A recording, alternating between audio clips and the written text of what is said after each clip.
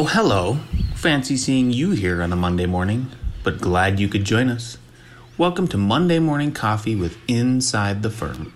Each week we will be interviewing local, regional, and national business leaders to give you an inside peek into how they lead their businesses to success in an ever-competitive business climate. So pour yourself a hot cup and enjoy the show.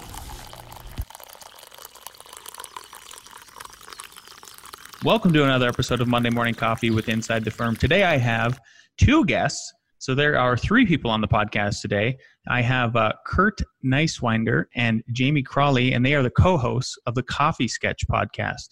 Coffee Sketch podcast is their take on the intersection of old tech and new tech, the space between the traditional practice of the hand-drawn sketch that has been performed by architects and designers for centuries, and the modern-day use of the hashtag as a representation of the sentiment of or a movement. Each week, they deliver a new episode about their ideas, sketches, and what is going on in their daily lives as they pursue their love of architecture, design, and sharing this knowledge with the next generation. Welcome to the show, fellas. Thank you. Yeah, thanks for having us. That's our intro for the podcast. But it took me a lot of attempts to say it without jumbling my words. So yeah, no, it's good. Yeah. I couldn't think of a better way to introduce you guys.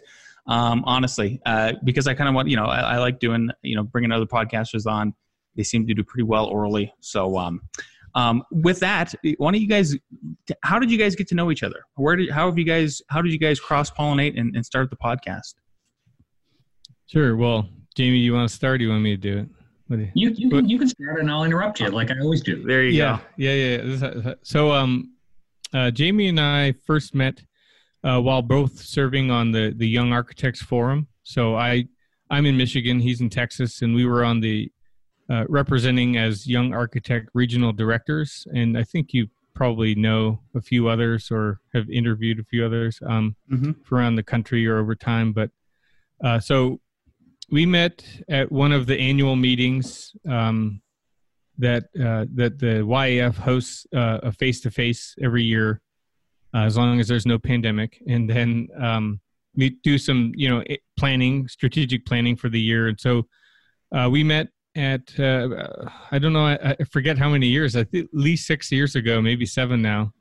And we kind of really hit it off as like with a lot of similar interests and became friends very quickly. And, when you do these sort of committee meetings, you then go away back to your hometown, and then you have to communicate via email and all that stuff. And when conferences, the AIA conference came around, we kind of reached out to each other and decided to, asked, if we would room up together, save costs on the conference and things like that. And so, we got along. So that kind of became a tradition that we have now broken because of the pandemic. Mm-hmm. We were really excited to go back to LA, or I was, because I used to live in LA, and I was going to show Jamie around. I was going to get like a personal tour guide for the conference, which was going to be pretty fantastic. Yeah, for free, right? Yeah, for free. Exactly. Free tours. Yeah. Anyone who wanted, but now no chance for free tours. So, I guess as far as the concept for the podcast was, we were at the New York conference, so that's 3 years ago, I think, and I could be wrong, but only 2. It feels like 3. But only 2. So,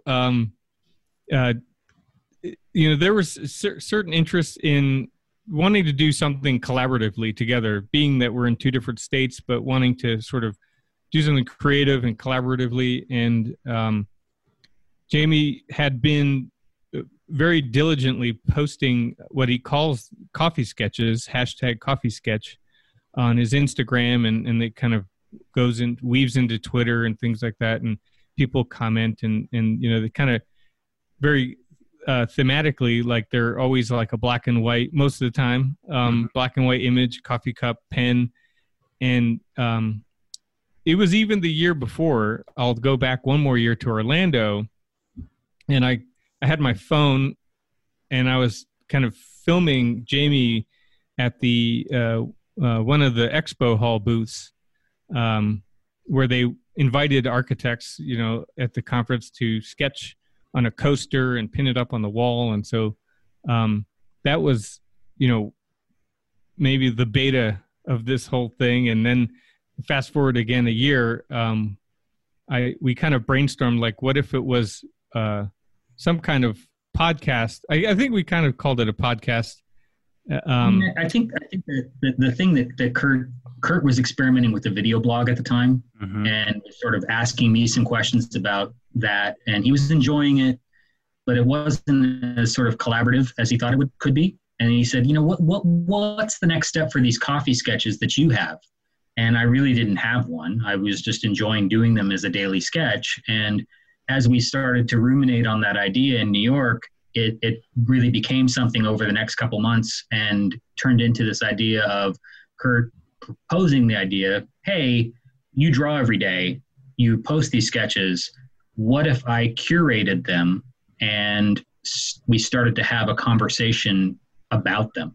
And that sort of became the impetus for the podcast.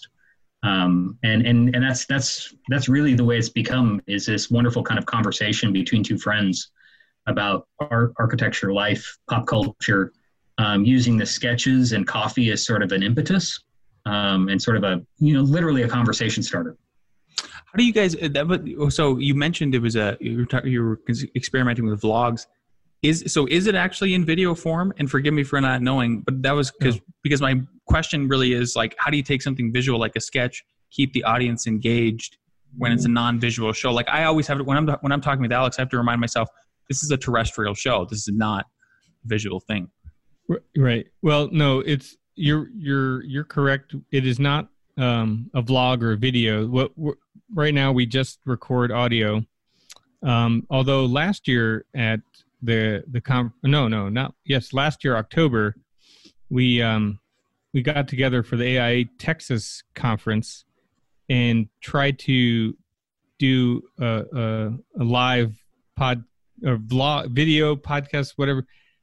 We had camera, we had microphones, and Jamie was sketching, and we tried it as an experiment. And it definitely needs a little more polish before we could try and repeat that. But yeah, the reason for that is that, like, there's been a stretch of sketches where I try and do them really quickly. And so all these coffee sketches are literally with the premise that they're being done quickly. 10 to 15 minutes a sketch.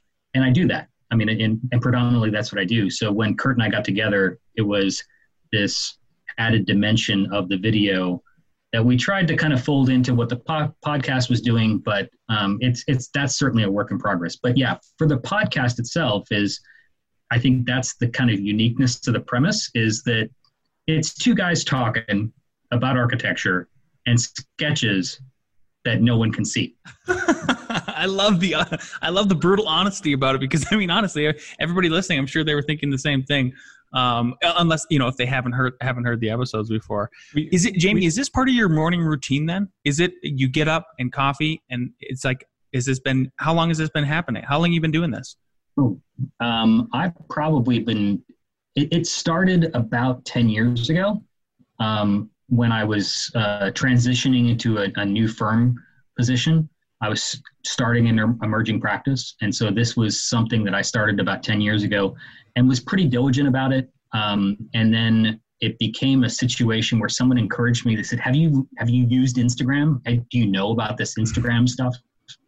And it became this idea that, well, it's an opportunity for me to post something daily about this sort of process. Sometimes it's solitary. Sometimes it's a conversation with other individuals. Sometimes it's a conversation in the studio itself. But yeah, I've pretty much tried to maintain it, over that time period. And like I've joked about on the show is that, and I've put time limits. I put artificial constraints on the sketches at times, because I've used it as a way to get me past those creative blocks as an exercise. And so some of it is hashtag 10-minute coffee sketch or 10-minute sketch. And then I post it, and I joke about it on the show, is there's aspects of a sketch where you're 10 minutes in and, 5 minutes in, you're like, this is not going the way I thought it was going to go, but I'm going to post it anyways. So there's an honesty about it that I try and do, with each daily sketch. Do you ever run it? Do you ever have sketch block? Just like writer's block? Like right now. Okay. Yeah. Like it's, if people have been following, the Instagram posts of it, is that, yeah, for the last month or so, it's been really, really tough. The creative juices have not been flowing the way that they normally would. And so, yeah, it's tricky, but as an exercise, it's one that I've tried to develop to get me past it. When I know that I'm not feeling as creative as I want to be, I will use the coffee sketch as a means to do that. Sometimes the artificial constraints, the rules that I put on it, allow me to do it. Sometimes it's thematic, like Kurt was suggesting. But yeah, sometimes you get the writer's block. Yeah. Kurt, did Jamie inspire you to, did it follow your lead, or were you already sort of doing a routine like this every day? And then do you guys both make it an effort to, like, is it just talking about Jamie's sketches, or are you guys both bringing them together and collaborating? Good question. It's mostly Jamie's sketches because he's been so regular in posting them. I'm not very regular at posting sketches. I've done a little bit to try, and sometimes I've tried to make a sketch and kind of bounce it off of Jamie, and then it becomes something that we can talk about on the podcast. Personally, I'm not a daily sketcher, but I do find other ways that I kind of think of in the concept of a sketch. So we've got a couple of episodes where we talk about something I'm interested in, which is the idea of like that computer computational design, or utilizing things like Grasshopper and Rhino.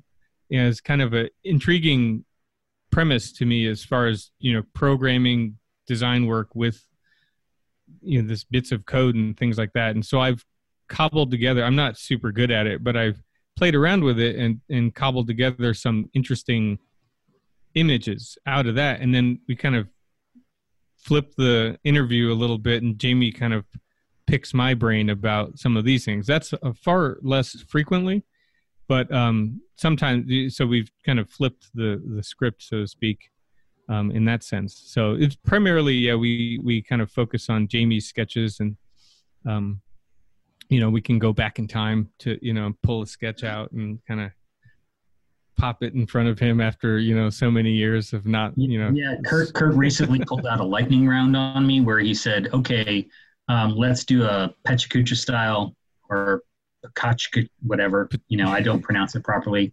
And he threw out 10 sketches at me, and we did them really, really quickly. So that was fun. Jamie, you had your own office for a couple of years. Is that correct? Yes. Yeah. Was there any business inquiries or followers that of you sketching on Instagram? Did that ever translate into any kind of business just by simply putting yourself out there? Absolutely. Oh, absolutely. Cool. Yeah, no, it was there was definitely, we were a general practice for all intents and purposes. So residential, commercial, did a little bit of public art projects, and I had done some public projects in the past at a previous firm. So certainly on the residential side, for sure, we had several inquiries, and some of those, what was nice was that even some of those residential would turn into commercial work, which is sort of the sweet spot for any general practice of a small size. Is if you can move one from one sector to another sector, and it's the same client base, that's fantastic. It's like marketing to yourself. But yeah, the sketches certainly put out a idea of how I like to work and how I perceived our studio working. Both collaboratively, but also just from the standpoint of process, and people really responded to it. I mean, it resonated with certain people. Oh, definitely. I could see attracting a very specific kind of clientele. I think, them just maybe coming into the firm. It's really one of the things I like to tell my kids, and then also we teach at CU Boulder, is like it's very calming, I think, to just watch people sketch. Like how often do you get to do that process in life? It's I mean, you're just literally watching, I mean, we don't think of ourselves maybe as artists like Picasso, but you are creating art. And so you are just watching somebody create art. I don't think there's anything, for me, I could just sit there and watch somebody draw for a long time. So I wonder if some of the clients that came in, they were expecting that and they really wanted that. I'm the same way. I mean, that was, it's something I've shared with Kurt and we've talked about a lot, is that I love, that I've found a practice, I've found a field where I can get inspired by so many different people, and the work that they do. And I love to be fanboy to, other architects, other artists who sketch and try and follow as many as that I can. I have certain favorites, of course. Mm-hmm. But yeah, I mean, I'll sit there and watch somebody draw. I mean, I love that moment too. I mean, and yeah, I agree that there's been moments where, clients do the same thing. They like that process. Yeah, definitely. Go ahead, Kurt. Well, the thing I find, being that most of the work is Jamie's sketches, it's kind of fun being the observer in the sense, and kind of, and in most cases too, especially if I, scroll through his feed and try and grab something from back in time, before I even met him, say, then I'm looking at something that we've never really discussed maybe, or kind of find a theme or a concept that has not, is not something he's currently interested in. Right. And so, a lot of times he will sketch like client work, but then the next day he's sketching a detail from like a Zaha building, or a favorite architect, or something that he's seen by walking down the street, and sort of create some inspiration. And so what I hope out of the podcast is that by trying to verbally explain the visual, and we try not to get too jargony, we want to try and keep it accessible to everybody, but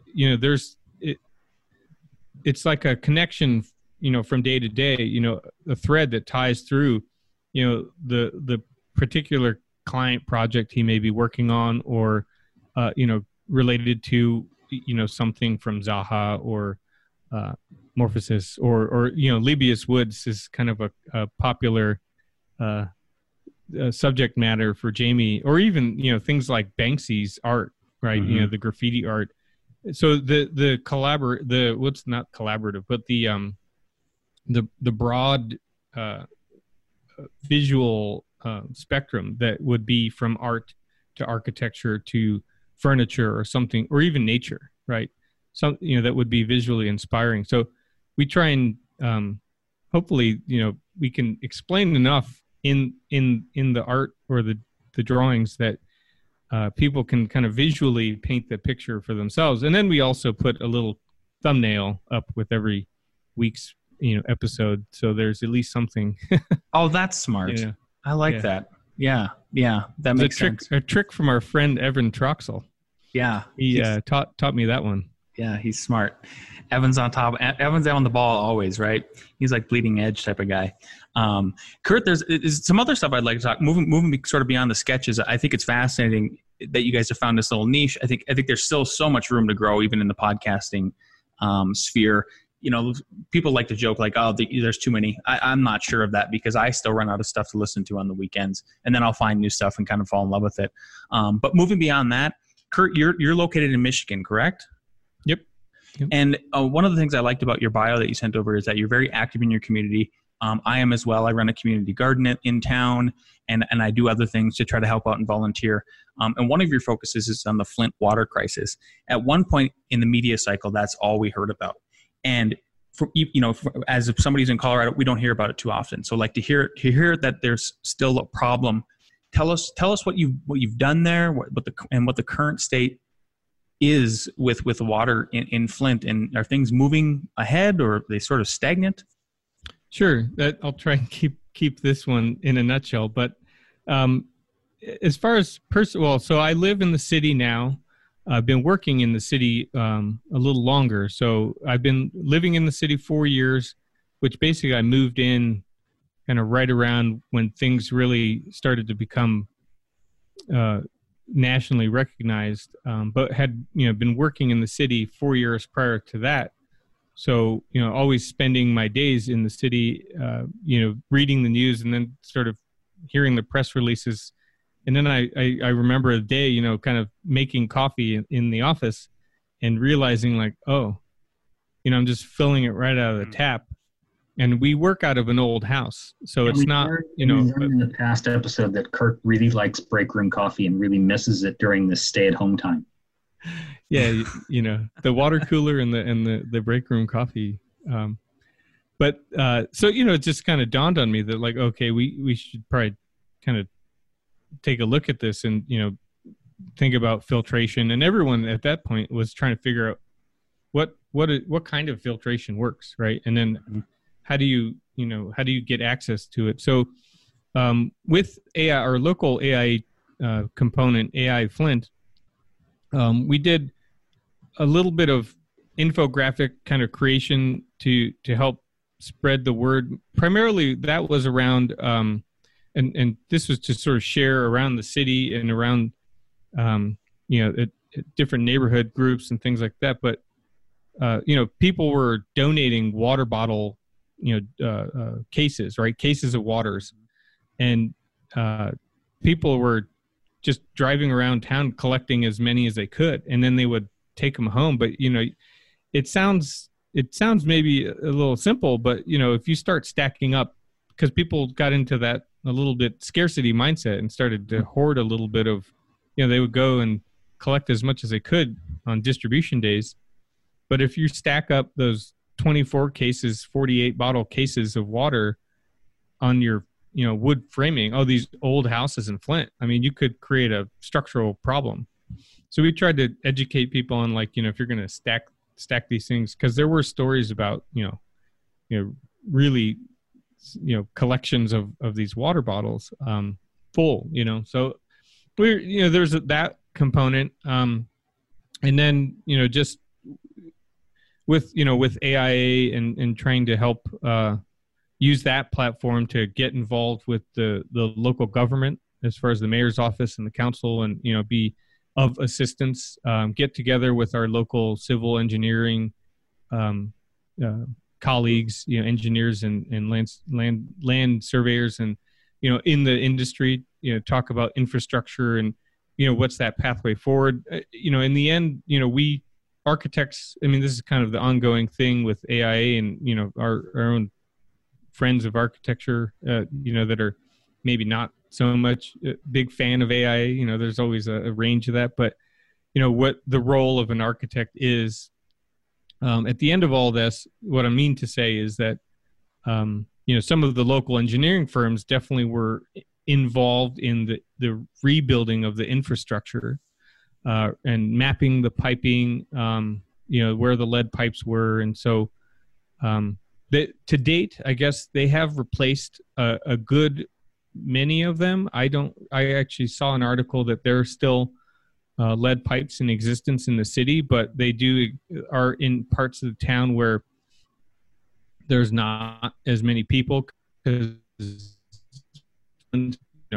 suffered a decline in population. So there's a lot of empty sections of town. So where there's not, there's maybe buildings there, but not occupied buildings. And so I think, and I would have to pull the statistics up, but there are a lot of the pipes replaced, a lot of it, with a lot of federal funding, state funding to help, do the replacement process. Still something ongoing, but I think with distribution of filtration, water filters at the tap, and then water bottles, which still occurs in a small part, as far as water delivery, well, not delivery, but water availability, and then the pipe replacement. So it's still a thing, but I think the biggest story, I think, coming out of it is that, it definitely made headlines, from Flint and to the national level, to the global level, but there are other Rust Belt or legacy cities, areas that had, a lot of industrial manufacturing and that have decaying infrastructure. I mean, there's so many layers of infrastructure, right? Bridges, roads, and the underground piping. And so, my hope is that, it sheds some light on this issue in other areas of the country. I know places like Pittsburgh. Kurt's kind of modest. I mean, he's on this, but he's kind of modest. Kurt really is a citizen architect. I mean, and I think that he's sort of a servant architect in a small community that has been, in the national headlines and isn't out of the woods yet. I mean, I think that they're, we've talked about it quite a bit, but I think that there's some political dimensions to this that he's involved in. And then some community activism that he's involved in that he doesn't like to talk about quite a bit. But I think it's something that, as an architect and in your community, I mean, I think what's interesting for the dynamic between the two of us is that, Flint's is potentially very, very different than what Austin is. And so a lot of my questions for Kurt are trying to understand it a little bit better. So I think your question about it is, it was in the headlines. It's not as much anymore because of so many other things, but I think it's something that as a nation, we shouldn't lose sight of because I think there's some resilience issues that, people like Kurt and others in the community are still probably dealing with. Yeah. And that's exactly why I wanted to bring it up, is because I think the way, everybody who actually, you almost can't get away from the media cycle, right? And even if you just move to just Twitter or, you cut the cable, it's just bombarding. So when it hits, once they focus on one thing, that's all we hear about for a couple months, and then they throw it away. But that doesn't mean it goes away. And I can't imagine that the problem was entirely solved or anything like that. So we really, really appreciate your take on that, Kurt. Well, and it was funny because even just last week we were talking about something where there was a video that Kurt's like, hey, we have, I'm going to be busy for a couple hours. I got to go do this drone video. And I'm like, well, what are you doing a drone video of? And he's like, oh, I'm doing a drone video of Black Lives Matter public art project in Flint. And I was like, oh, okay, fantastic. I want to see this when it's done. And he's like, yeah, I got to do some editing. And so he posts it and sends it to me. And then I see some other things, and I see a corollary to it. And it was a public art project that he's associated with some individuals there in Flint. And Little Miss Flint, who a lot of people got to know because of the Flint water crisis, she was involved in the project too. And a lot of it was from a public relations aspect of it, of trying to, gain awareness and use her platform. But I think it's something that, fell out of the news cycle. Hopefully, people sort of realize that the problem's not solved. And as Kurt was saying, it's not the only community that's affected. Right. Kurt, do you have any place where people could, if they're listening to this, do you have like a one site where you could send them if they're interested in helping out, even if it's just donating to stuff on Flint? And I'm sorry to put you on the spot like that, but I thought maybe you do it. If you don't, no problem. People can, I'm sure there's some kind of organizations still going, but that's a good point. I mean, Jamie did bring up Little Miss Flint. So if you could find her on Twitter. Okay. I can give you the links and all that stuff. And then, the city of Flint website, and, I can, have a lot of information on it, and then, I can share those. I think that, getting into the mayor's office, and we have a new mayor that is had a long history in politics in the city of Flint. So he's very, very active and on top of things. I'm really excited about Mayor Neely. So, he is one of those politicians that if people are speaking to him and dropping notes into his office, he will listen and he will respond to them. So it's helps keep everything moving right in the positive direction. Yeah. So you guys brought up BLM, and I noticed, I think it was you, Kurt, in your bio talking about equity and equality. So I wanted to pick your guys' brain about something. I was recently on a roundtable podcast with Mark and Evan and a bunch of other folks, Demetrius Lynch from Spaces podcast. and we had a guest on there, and there's I don't know if you guys are aware, but and if you are, great, then I'm kind of repeating myself, but equality versus equity. And this gal's idea was, her take was, and it kind of struck me a little bit because I haven't heard this yet. So it's been spinning in my head for a while. And the claim is that equality isn't enough at this point, and that now we need to move to equity. So have you guys, is this just new to me, or are you guys already ahead of the curve on this, with this language that's coming out about equality versus equity, and that it's not enough that we've leveled the playing field in the terms of equality. Now there's equity that has to happen in order for us to get to an equal outcome. I would say, just sort of quickly, is just like a simple way that I've looked at it, but that I've tried to explain it to other people, is that from an equality standpoint, if we say, okay, a goal is equality, and we're going to start today, treating everybody equal, that's great, but that doesn't sort of take into account all the things that have happened before, and that there are aspects of the system that haven't created an equal footing for people. And so, starting as, this is ground zero, this is the tabula rasa, this is the clean slate, and we're going to move forward from this point, isn't enough. And so, both Kurt and I both have been involved in our respective areas, with these initiatives, both professionally, personally, and otherwise. But I think it's certainly language that I've become familiar with, and I'd like to say that I'm still listening, I'm still learning, I'm still probably making mistakes, but I'm trying to do better myself with it. And it's, in all aspects. But I think it's sort of taking that, at least the first step of realizing it. Because a lot of people will say, well, equality, of course, is very, very important. And they sort of want to stop there. And I think that's when people kind of bring this other term to light, I think it's continuing that conversation. And if people aren't willing to engage in that, then they're missing a really, an opportunity. Yeah. Kurt?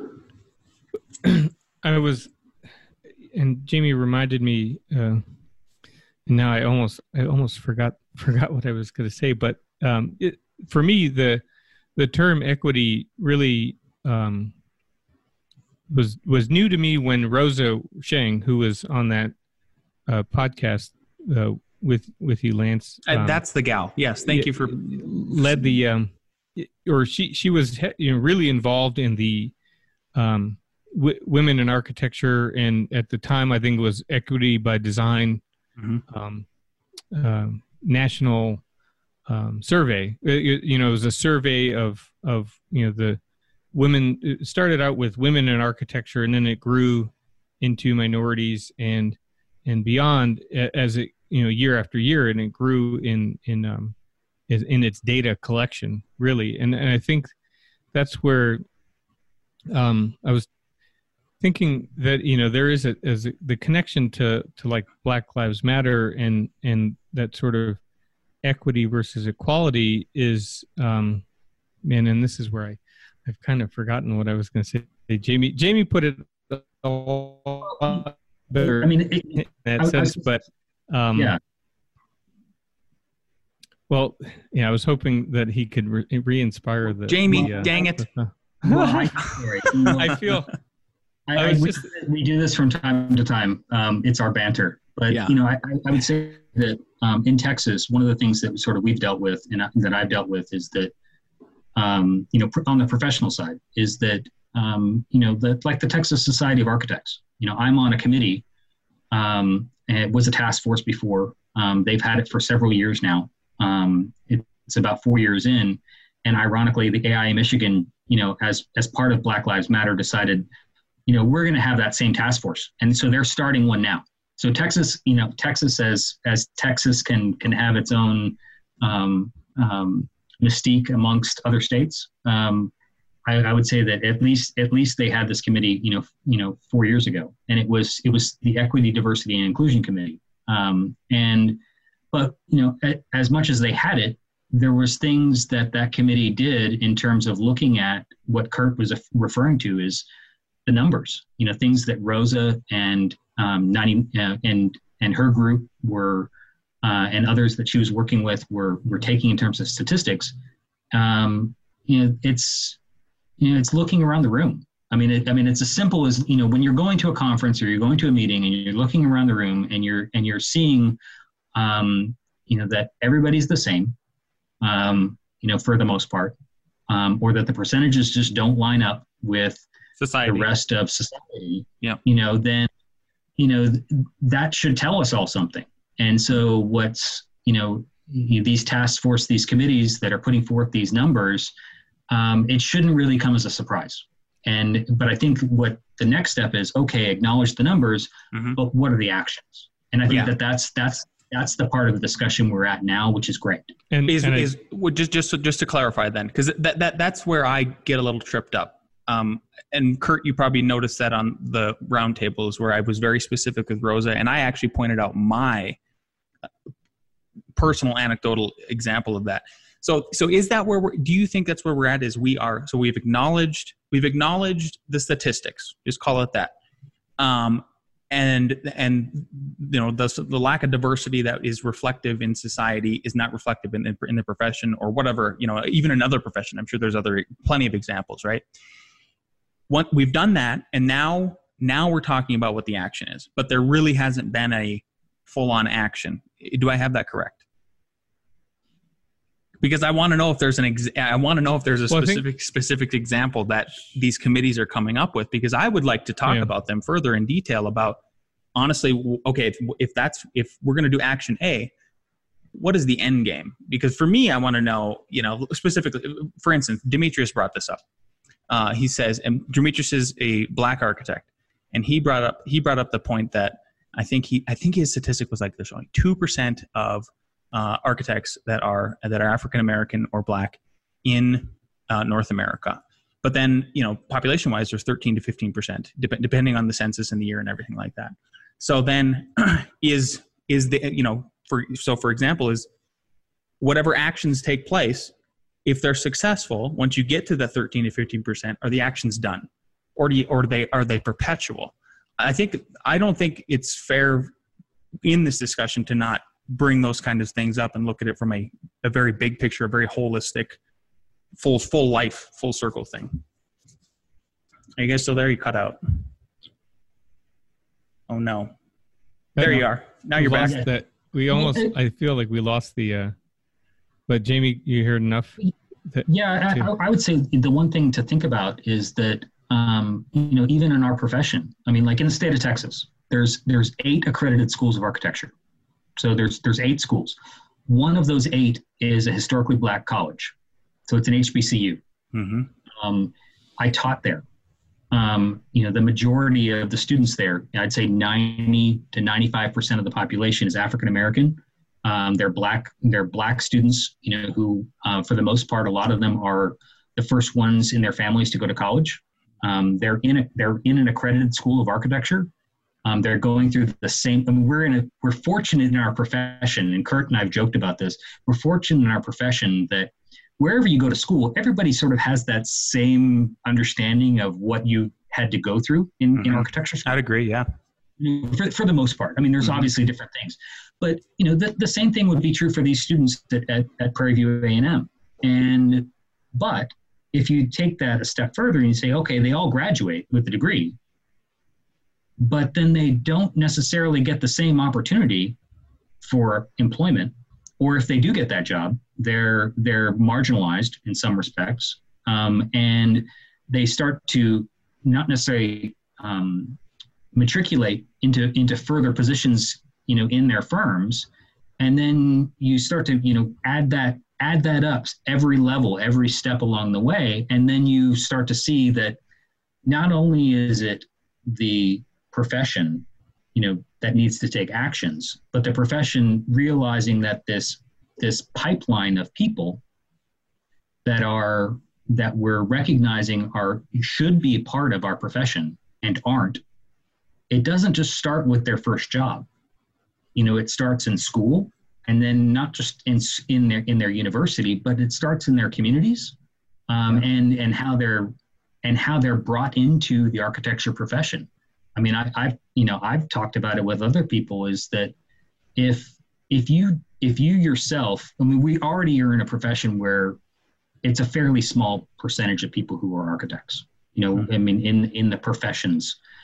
And a lot of the people who are exposed to it know an architect, or they've seen an architect, or they've had some exposure to it in their life. If people in a Black or brown community haven't necessarily been even exposed to the concept of an architect, then how can we expect them to have success in a field that they have no relationship to? And so there's questions about that I think are difficult ones that, kind of going back to your question of, if we get to a certain number, are we done? Maybe, but I think that, to get to that number, it's not just as simple as we need to have more job fairs or hire more people. There's a whole lot of steps down the chain that people really need to start thinking about. It seems like the AIA could knock out two birds with one stone with this, where they could. I really wish one of the things that in the entree architect community we complain about a lot is that why doesn't the general public know what we do, right? And I know this has been a push over the past decade from the AIA, but that's one of their goals, is to really get it down to just a layperson's level and bring it out so it's more, people understand it. Could they do the same thing then in minority communities, where it's just educating about what does an architect do, and so it seems, so not only is the service more accessible, but the profession becomes more accessible that way. Has there been any, I'm not with the AIA, so I couldn't speak on whether if there's efforts being made to that or not. Can you guys, are there any? The challenge, and this is, I just wanted to throw back in the item that I kind of forgot earlier, but the point about equity is akin to with the latest, Black Lives Matter protesting is the term, amplifying the melanated voices. There's so much air in the room being, coming out of, the privileged people, the white people, the non-Black and minority individuals, that it stifles, right, the voice of the minorities. And so I think getting to stepping back, if you are white or not the minority, and letting that voice come through, letting the melanated voices come through is one action. I mean, to recognize, right, in your own self. I mean, and I know, and I didn't realize this about you, Lance, is that you mentioned that you have Native American heritage, and I'm half Guatemalan from my mom's side, but my Neiswender last name is the German, American German guy, that married my mom. And I struggle with, like, my wife even asked me, like, did you ever have moments in life where you were, treated as a person of color and treated differently? And I thought about it. It took me a whole day to think about it. Mm-hmm. And the next thing, when I got back with my wife, I said, well, me, not so much, because my skin is a little lighter, being half my name, and I was born in this country, so I speak clear English, hopefully. Yeah. But my mother being the immigrant, and my dogs are going bonkers. That's all right. I could see, even as a kid, I watched a lot of people discriminate against my mother because her accent, her darker skin. I think immediately they assumed she was not as smart because she couldn't, make a sentence the same way and things like that. So, I think, one thing about me living in the city of Flint and having been in different parts of the country, growing up in Connecticut and working in LA, I now am, in a city that is majority Black, primarily Black, and minority occupants, residents, citizens, and though the architecture capital A architecture is being designed by and for the 1% crowd, right? And so if we really need to, or really want to, I shouldn't say, we need to, and if they want to reach, toward, minority groups and become relevant to everybody, you have to get away from. I would say, when you say minority, for me, like the way we run our firm is, it's not just skin color I'm talking about with minorities. I'm talking about the 99%, which yes, it's a majority, but that's the minority of our clients. And I would like to, our architecture is for everybody. I don't care if you're lower middle class. If we can make a deal, if we still can eat, doesn't mean it's the most profitable project, but you deserve good architecture, right? Right. Yeah. And I think that was my point getting to, is that you have to be able to, you have to set aside the sort of capitalistic mindset and think more about how can, to be relevant to that 99% group is, it's not about the money first. I mean, it has to be about something else. And so I don't know. I think Jamie was going to. No, I was just going to say, and some of it is just education. I mean, for the practice. I mean, it's something as simple as, if you're going to architecture school, like we just sort of alluded that, everybody, wherever you went to school, there's some that have, higher pedigree of coursework that they took or whatever. So what? The thing that's sort of interesting is what built history are we talking about? I mean, did anyone take a pre-Columbian, architecture class, or was it all Western European history? And even those types of things, whether it's art or architecture, I mean, have certain influences on the people that you're educating. And I think that idea of, as Kurt's sort of alluding to, is, sort of taking a step back and analyzing your practice and seeing, how you're connecting with the broader community, and sort of how you're doing that, and what those opportunities are, whether you've done them well or the ones that you've missed and you recognize those misses. And, can you pivot to, a place where you try and do it better? And even just in some respects, it's sort of learning some terminology, and learning these, concepts that a lot of people are just reluctant to do. As surprising as it is, some of these things as they're being presented, they push back against a system. So when you hear about this, everyone sort of using the adjective systemic, for certain things, is that I think that even if you just look at the architecture profession as a system, and the pushback that, of change, oh, well, we've always done it this way, right. Or, that's the way we do things, those types of, whatever it ends up being, if you're the one who's trying to make a change and you hear that, how that makes you feel. And so if you translate that feeling to your whole life, or something that's bigger and broader, then you're maybe getting closer to, understanding a little bit of that reality, regardless of the color of your skin, or where your family's from.